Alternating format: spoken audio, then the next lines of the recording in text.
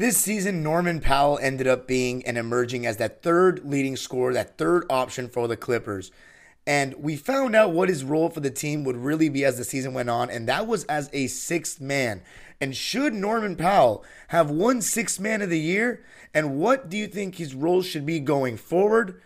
Gonna be talking, and what was his player grade for the season? Gonna be talking about all things Stormin' Norman Powell on today's Locked On Clippers. You are Lockbirds, your daily Los Angeles Clippers podcast, part of the Locked On Podcast Network. Your team every day.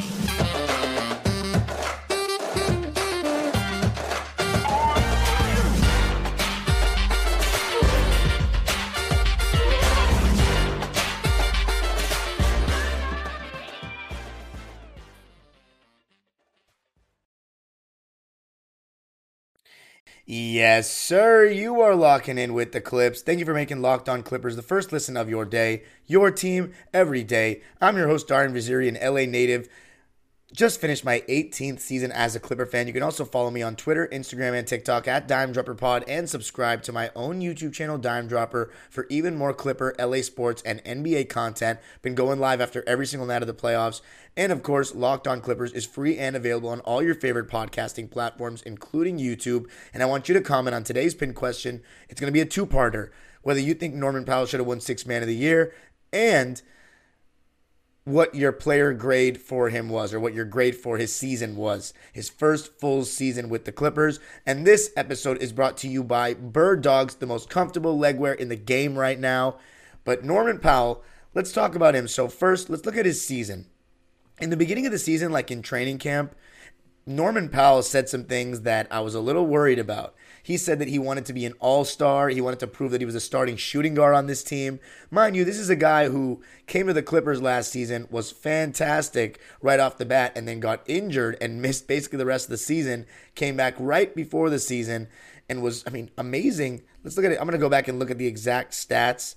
But in 5 games with the Clippers, 21 points, 3 rebounds, 3 assists on 51% shooting and 54% from 3. So that was just a little bit unreal. Those were not going to be his stats this season.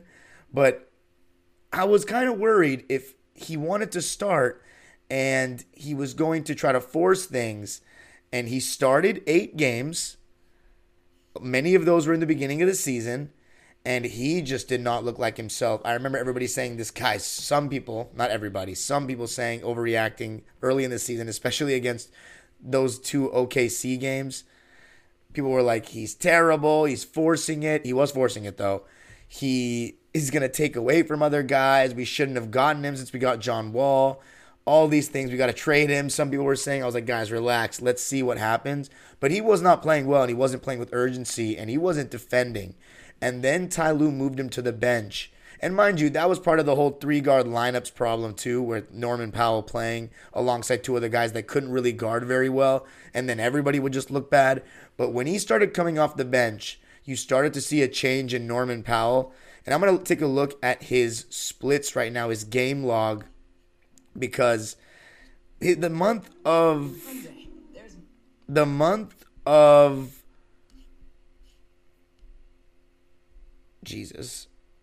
October, he shot 38% and 22.6% from 3. 11 points a game. That is crazy bad efficiency for anybody, let alone Norman Powell. So he did not start the season very well, and several of those games were as a starter. Then in November, he started getting back to normal, and for the rest of the season, it was great besides the 3 games in March, and then he ended up getting hurt. One of those games where he tanked his averages. But in November, he shot 50% from the field, 45% from 3, and 81.5% from the line, averaged 17 points. December, only played 6 games, had 17 points on 55% shooting and 41 from 3. And then January, probably his best month, played 16 games, 18.5 points a game on 49.5% shooting and 48% from 3. And his last great month before he got injured in April, 19 points a game on 46% shooting and 40% from 3. He came back for the last 4 games, and he still was working his way back, but he averaged 23 points in those games. His three ball hadn't gotten going. And then when we look at the postseason, so by the way, regular season he got going and he did it just instant scoring off the bench consistently. He was making his three. He's so good on those curl plays. That curl play with Zoo worked to perfection all season when he was going from left to right, and he would turn that corner going right and sometimes find Zoo on that dish. One problem Norman Powell does have, though, is he's not a good passer, in my opinion. A lot of times he leaves his feet when he wants to pass, and he leaves his feet early and gets stuck in the air. But when he's going right, he finishes about everything, really good at finishing through contact. And one thing I found out about him this season, having him on my team for the full year, he was the best player on the team in getting fouled. I mean, the guy is an absolute foul baiting king. Every single time he feels the hand check or he feels the hand on the hip, he just goes up and flails and they give him the call. You put the hand in the cookie jar, he rips through, and he shoots 81% from the line, which really helps. He averaged 4.6 free throw attempts a game, and mind you, it really felt like more than that. But he finished the season leading the league in bench points for any bench player that played, I think, started less than 10 games, because Jordan Poole came off the bench in the end for the Warriors, but he played 43 games as a starter, averaged 20 points. Norman Powell, I remember seeing towards the end of the season, he was leading all players in bench points, 17 points a game for him on the season on 48, 40, 81 splits. So just 2% more from the field, and he would have had a 50, 40, 80 season. So Norm was amazing in his role. It really hurt us when he went down. And in the playoffs, it took a while for his three ball to go. But in the playoffs, he averaged 22 points a game on 47% from the field and 40.6% from three. So, I mean, a lot of that was that game three where he just went nuclear, because he was 25%. He was 1 for 7 from three in the first two games in Phoenix. And he was 2 for 6 from three in game 4. But game 5 and game 3, where he was 7 for 12 from 3, that game I went to where he had 42 points, that really helped his averages for the series. But games 5 and 3 was really good. Honestly, though, games 2 and 4, he wasn't good enough. Game 1, he was fine. I mean, 14 points off the bench. He did what he needed to. But overall, really good season for Norman Powell, in my opinion. What's his grade? Should he have won Sixth Man of the Year? Gonna wait to talk about that coming up. But before I do that, I got to tell you about Bird Dogs, the most comfortable leg wear in the game. You know, when I wear Bird Dogs, I can do so many things all at once. I can go to the gym in them. They're that comfortable. The stretchy fabric makes it, feel like you're kind of wearing sweats material, but even more comfortable. And they also make my legs look great, comfier than any other shorts and pants. They're not too tight. They're not too loose. And I feel great wearing them. And even after the gym, you can go take a walk. You can even hoop in them sometimes. And it looks good enough to wear to see someone, even when you're not trying to look too cool for school. And Bird Dogs is something that I think you should really look for as well. It's all about fit and comfort with Bird Dogs. And you can wear it, as I said, in a variety of settings. So go to birddogs.com/LockedOnNBA, and when you enter the promo code LockedOnNBA, they'll throw in a free custom Bird Dogs Yeti-style tumbler with every order. That's Bird Dogs, the best in the game. All right, so looking at Norman Powell, should he have won Sixth Man of the Year? In my opinion, he was on track to do so. The one thing that was really hurting his case was that we weren't as good as advertised. And when we come to talk about those regular season awards in the NBA, a lot of it is based on what your expectation was before the season. If your team is achieving expectation or surpassing it, you are going to be eligible for awards. That means Coach of the Year. That means MVP. That means Defensive Player of the Year. For example, is a coach whose team underachieves based on the expectations placed by the media or by the fans, the general public, before the season win Coach of the Year? It never happens. It's always a coach that does better than expected or was expected to do a great job and does well. So, let's use this year, for example. Mike Brown. I wonder why he won Coach of the Year. I guarantee it's not because the people had the Sacramento Kings finishing with home court advantage on their bingo cards. I can guarantee you that. Then, as I said, the other scenario, last year, a team that was predicted to do well, did very well, had their best season in franchise history. So Monty Williams won Coach of the Year. Year before, Tom Thibodeau His team was not expected to be the 4th seed. The Knicks came out of nowhere and got it. So Tom Thibodeau was the coach of the year. You see where I'm going with it? So it's the same for most awards like MVP. I mean, I think the 76ers, for example, this year was the MVP award's gotten a little too ridiculous for me. But this year it felt like Embiid, even though he had an amazing regular season, it felt like he got it because he hadn't gone one before, and Giannis and Jokic had already had 2, and it was such a close race. But last year, for example, Jokic got it because MPJ and Jamal Murray were out, and he still led them to the 6th seed and was putting up amazing stats. So again, doing better than what the media expects. Those things matter, and if your team does. And the Clippers weren't, so who would have won 6th man if not him? I mean, Malcolm Brogdon was the eventual winner, and the Celtics were the 2nd seed, better than the Clippers. But I'm going to be a little biased to Norman Powell. I think, though, if he had stayed healthy, we win 1 or 2 more games, maybe finish as well as the Suns or 46 wins. But the Clippers, having the expectations that they had going into the season, it wasn't very likely that Norm was going to win 6th man. But I was really starting to think he was going to win because he was leading the team in bench points, and we started to play better basketball. But when he got injured and had that shoulder injury, that kind of took his chances away. Because, mind you, he got injured on March 2nd, and then he came back on March 29th. So he missed 27 days of basketball, and he played only 6 games before the season ended. He was shooting efficiently, especially in like those last 3 games. He had 20. He was not shooting well, and then the last 3 games, it started against the Lakers when he had 27 points, such a big game for him. Then 23 in the Fan Appreciation Day I attended. And then 29, the last regular season game against Phoenix. So he ended the season well, but that chunk of games, you miss, he missed what, 22 games?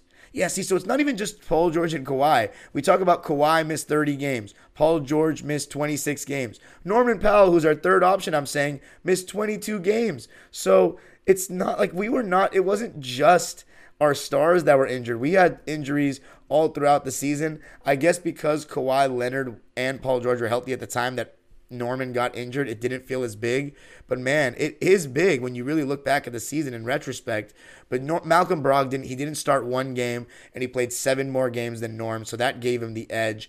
But Norman Powell, I absolutely think that he has a role on this Clipper team going forward, and that is as this 6-man role. It really seems to fit him well because he's just the kind of guy who, he doesn't do, no offense to him, that much else besides score. He's an average defender when he wants to be. I'd even go as far as to say in the playoffs he was pretty good, but he's not locked down. He's not great. He's an instant scoring kind of guy. He gets to the rim, he puts on rim pressure, and he's probably the best on the team in attacking closeouts. And that's one thing that I talked about a lot this season was really lacking from the Clippers. And he also has athleticism that the team lacks. He's only in his late 20s. His best years are ahead of him, in my opinion. So he's a great guy to have around. And I also just like the guy. We had that meet the player event kind of thing post game, 1 game this season. I recorded it on my Dime Dropper channel, but he was such a nice guy. He even answered some questions. We were hollering at him from a distance after the game.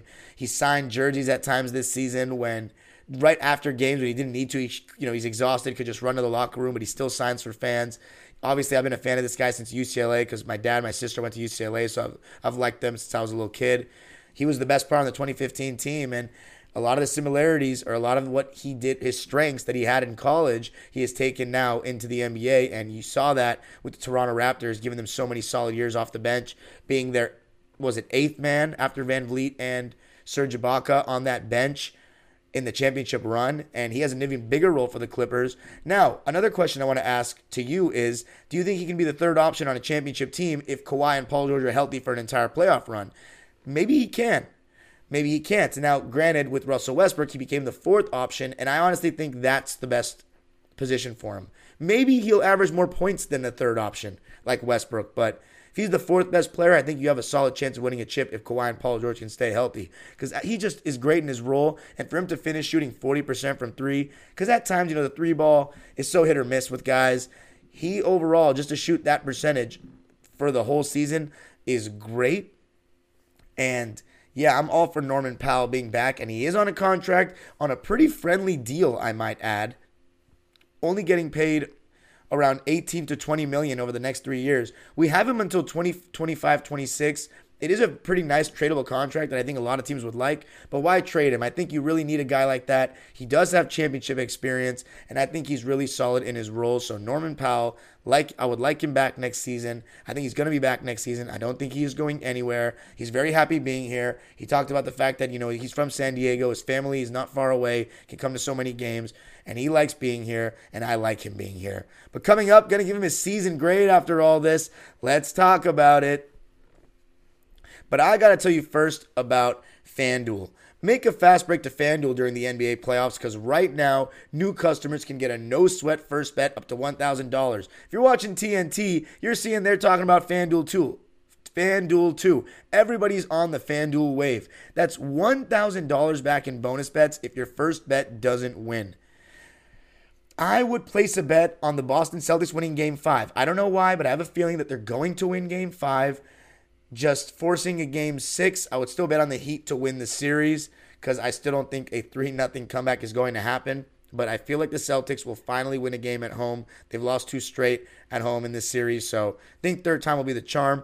There's no better place to bet on all that stuff, all the playoff action, hockey and basketball, than America's #1 sportsbook, FanDuel. Just visit FanDuel.com/lockedon and get a no-sweat first bet up to $1,000. That's FanDuel.com/lockedon. FanDuel, the official sports betting partner of the NBA. All right, so the player grade for Norman Powell. Drum roll, please. A-. What you want from Norman Powell, you got. You did. Could he have played better in one more game in the playoffs? Sure. We weren't beating the Suns without Kawhi and Paul George. Norman Powell gave us what we needed. He did things on the team that other guys didn't do. Get to the basket. Get to the line. Our 2 biggest weaknesses offensively, he checked off those boxes. Even if you want to add a third, attack closeouts, he checks off that box. His foul baiting is just honestly refreshing. Reminds me of Lou Williams a little bit and Chris Paul, the other 2 really good foul baiters we've had. But I like having him on the team, as I said. He's really an improved shooter. I'd like to see him still take that mid-range shot more. The thing about Norm is his weaknesses. As I said, defensively he can be hit or miss, but when he's on in terms of effort, which is more often than not, I'd say, he's pretty solid. He's decent.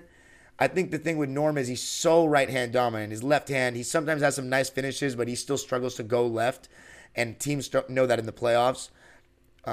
So many great players, even all-time greats, have not had great weak hands. That's not a crazy thing.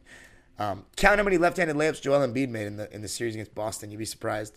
But Norman Powell, he's very right-hand dominant, and that's fine. One thing I liked, there was a good counter on that curl play. When teams try to shoot the gap, he would go the other way and pop out for a left-wing 3. I thought that was a really good counter. But that curl play with Zoo on that dribble handoff, with him coming left to right, is so hard to guard because he's like a little running back. He turns that corner, gets a shoulder into you. He's so strong, and he has really good touch, soft touch around the glass, sometimes putting that thing high off the glass, and really good at finishing through contact and using the glass on those finishes. So Norman Powell, as I said, and he sometimes has those nuclear dunks when he's, has a full head of steam attacking a closeout.